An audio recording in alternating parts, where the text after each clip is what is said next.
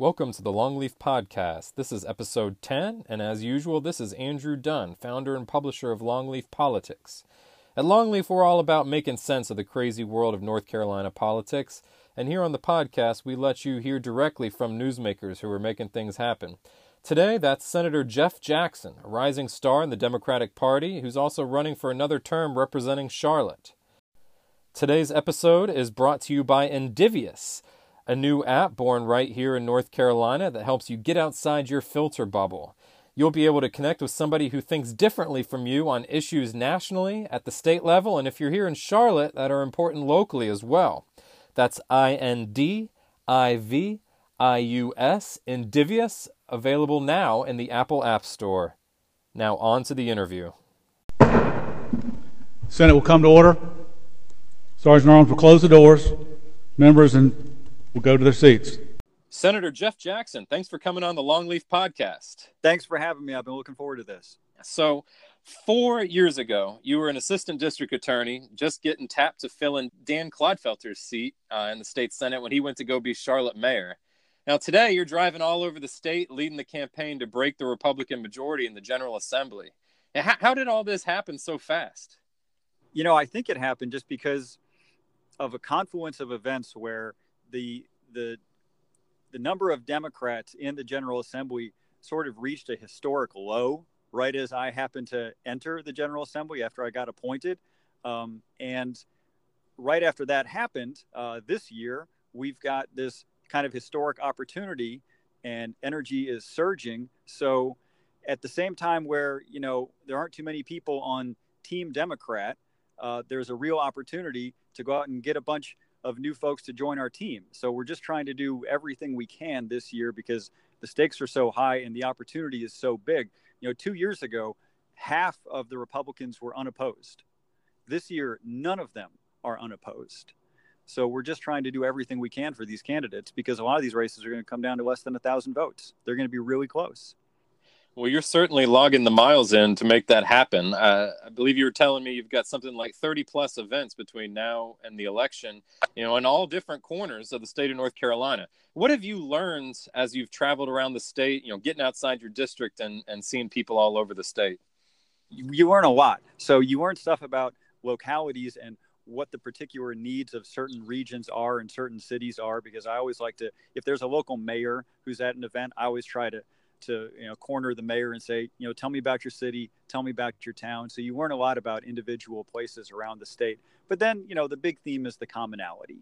The speech that I give in Pasquotank is going to be pretty similar to the speech that I give in Asheville, pretty similar to the speech I give in Hickory, Salisbury, Asheboro, and people respond to the same pieces of that speech in very similar ways, right? They understand that this election is basically about there's a group of folks in Raleigh who have seized absolute power, and our legislature is run by 5 or 6 guys at the top, and they make all of the decisions, and we need to put a check on them because that experience has not been great for North Carolina over the last 6 or 7 years. If you've been watching the news, Andrew, I don't know how closely you follow North Carolina politics, but we've made some headlines over the last, so far this decade. And so my case to people has basically been, hey, look, we need our true political voice to be heard as a state. We're a 50-50 state. That's how we need to act. I'm not out there saying we need to, implement the Massachusetts agenda here in North Carolina. We just need to be our true selves. And if we unlock that potential, we get to do all this great stuff as a state. We get to tackle all of these serious challenges that we all regard as serious and tackle them in a practical way. And that resonates everywhere in the real liberal parts of the state and the conservative parts of the state. Everybody seems to get that that's the opportunity that we have this year. Well, that's really interesting because, every so often, it seems like every other year, you'll hear talk about there really being 2 North Carolinas, mostly referring to economy and opportunity. I'm thinking of Margaret Spellings, president of the UNC system, talking about that not too long ago. But in your travels, throughout the state, what's your sense of this? Are there really 2 North Carolinas? Economically, I think there are probably closer to 3 or 4 North Carolinas when you kind of look at the economic gradient. But there is a general sense of, are you someplace where people are moving or are you someplace where people are leaving? And nobody wants to be someplace where people are leaving, where young people, after they graduate from high school, try to find opportunities outside of town. People are really actively trying to find ways to make their town attractive for young people and for educated people to come back and recatalyze growth in that area. So we have in Charlotte a completely different set of economic development problems than 15, 20 other counties. Our problems deal with coping with growth and making sure that we grow in an intelligent and equitable way. There are a lot of counties that would love the problems that Mecklenburg has, frankly, around growth. They're interested in catalyzing growth. They've got population decline, or they've had population decline for the last decade, and they're interested in reversing that. So they're having to think, big thoughts and regional thoughts. How do we fit into a regional economy? What are the strengths that we inherently have? How do we leverage those strengths? And the economic conversations are very different. Yeah, for sure. I want to drill in on here in Mecklenburg County here for a second. So you're also well known for your 1,000 Doors of Summer, where you walk around the district and knocking on doors and having conversations. What are you hearing this year when you're out knocking on doors? Is it any different from previous years, and are there any general themes? It is different from previous years, and that's sort of the takeaway that I've gotten so far. I'm about 350 doors in. We had some special sessions, so I'm a little behind schedule, but the last day of summer is September 22nd, and I'm still on track to hit my 1,000. But, 2 years ago when I was doing this, the tone was different. This year, it's downbeat. It's much more cynical. It's much angrier. And I don't like to report that because I do think that we've got, a lot of potential. A lot of good things can happen in the near term in politics, both on the state level and the national level. But I mean, since you asked, people were pretty pissed off, and the president comes up very often. Now, look, I'm in a Democrat district, right? So this is not a representative sample of the entire state or even the entire county, because there are 5 districts just in Mecklenburg. But Trump comes up at almost every door, and I'm not bringing him up, but, I say, hey, I'm Jeff. I'm your state senator. I'm just stopping by to see how everything's going. How's the neighborhood? And, most people don't know me, right? And they're not 100% sure whether I'm in Raleigh or whether I'm in DC, because I do my intro kind of fast. And and they say, well, this is my chance, basically, to let this guy know what I think about what's happening, what I'm seeing in the headlines. And, I mean, it's tough. People are really upset. And I totally acknowledge their anger. I'm not there to argue with them or push back on that. I share those concerns for the most part. Where I differ with people, and the message I try to leave with them, is watch the difference between cynicism and skepticism, right? Once you cross over into cynicism, now you're no longer part of the solution, because you're not going to join a team. You're not going to make a special effort. You're not going to get up off the couch and try to make things better. Stay skeptical of everyone. Stay skeptical of me. But if you're skeptical, you can still work to make things better. And I think things are going to get better. That's the other message I try and leave them with. I say, I think you're going to see things get better over the next few years. Yeah, you make a good point. I mean, how big of an impact do you think President Trump is going to have down the ballot into some of these General Assembly races? Overwhelming. Look, I mean, we're doing everything we can to help these candidates, and I'm driving all around, and I impress upon them, you got to be knocking doors, you got to be calling folks. But at the end of the day, by far, the single largest factor in every single one of these races, and this is true of state legislative races across the country, and not just in the last 4 years, but for the last several decades, overwhelmingly, state legislative races are determined by how people feel about the president, because they just don't know that much about us. And I understand people are busy. Following national politics is a lot, especially these days. You add state politics to that, and it's more than a lot of people have time for, frankly. So our races are going to be determined, to the extent that they are competitive districts, by people's feelings about the president. And that's just a fact we have to be realistic about as state legislators. Yeah, well, sure. I mean, there's plenty of chaos up in D.C. and at the federal level in politics, but I don't believe we're helping things with endless special sessions and rewrites and budget amendments or no amendments and all that. No, we're not making it easy for people to follow exactly what's going on. But what we are conveying to people in spades is that we are not to be trusted, that we are not managing our power well, that we do not appear to virtually anyone to be acting with the greater good on our minds. that we are trying to serve ourselves, that we are playing very petty games, and that we are very good at that.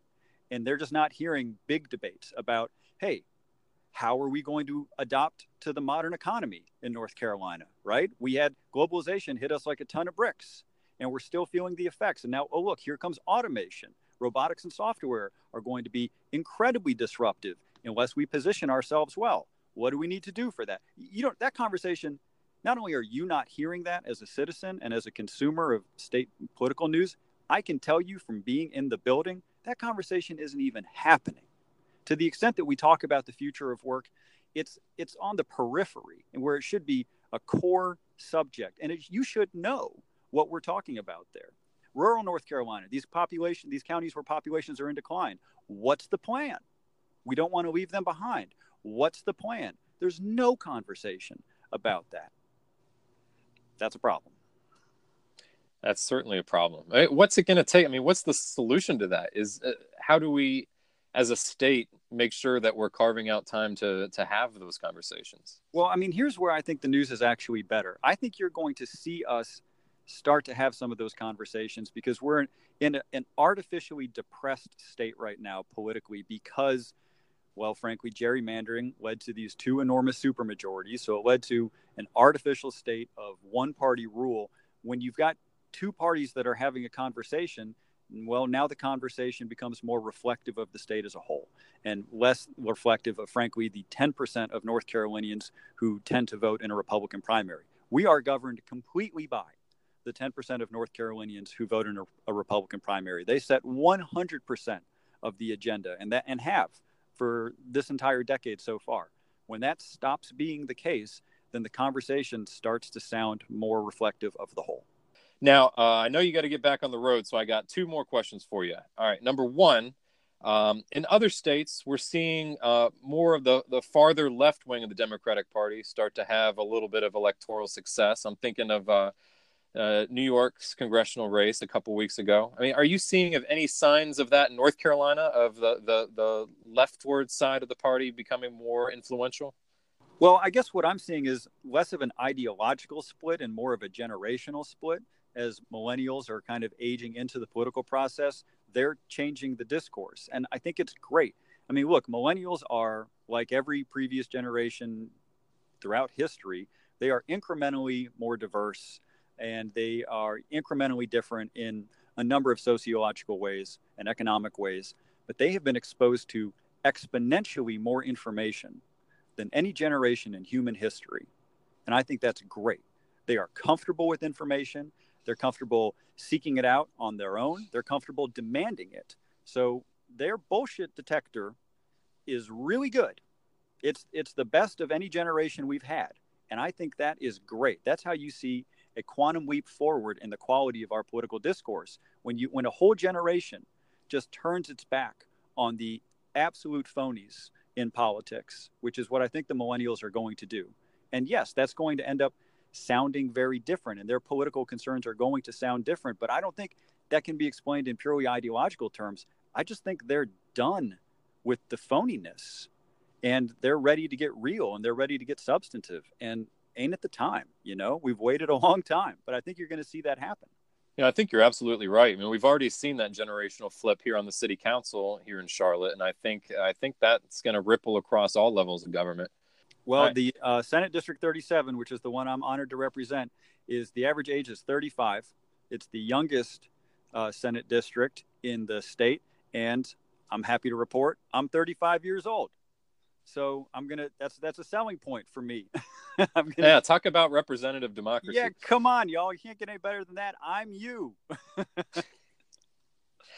All right. Last but not least, what do you make of the fact that Republicans are already making plans for how to defeat you if you ever run for statewide office?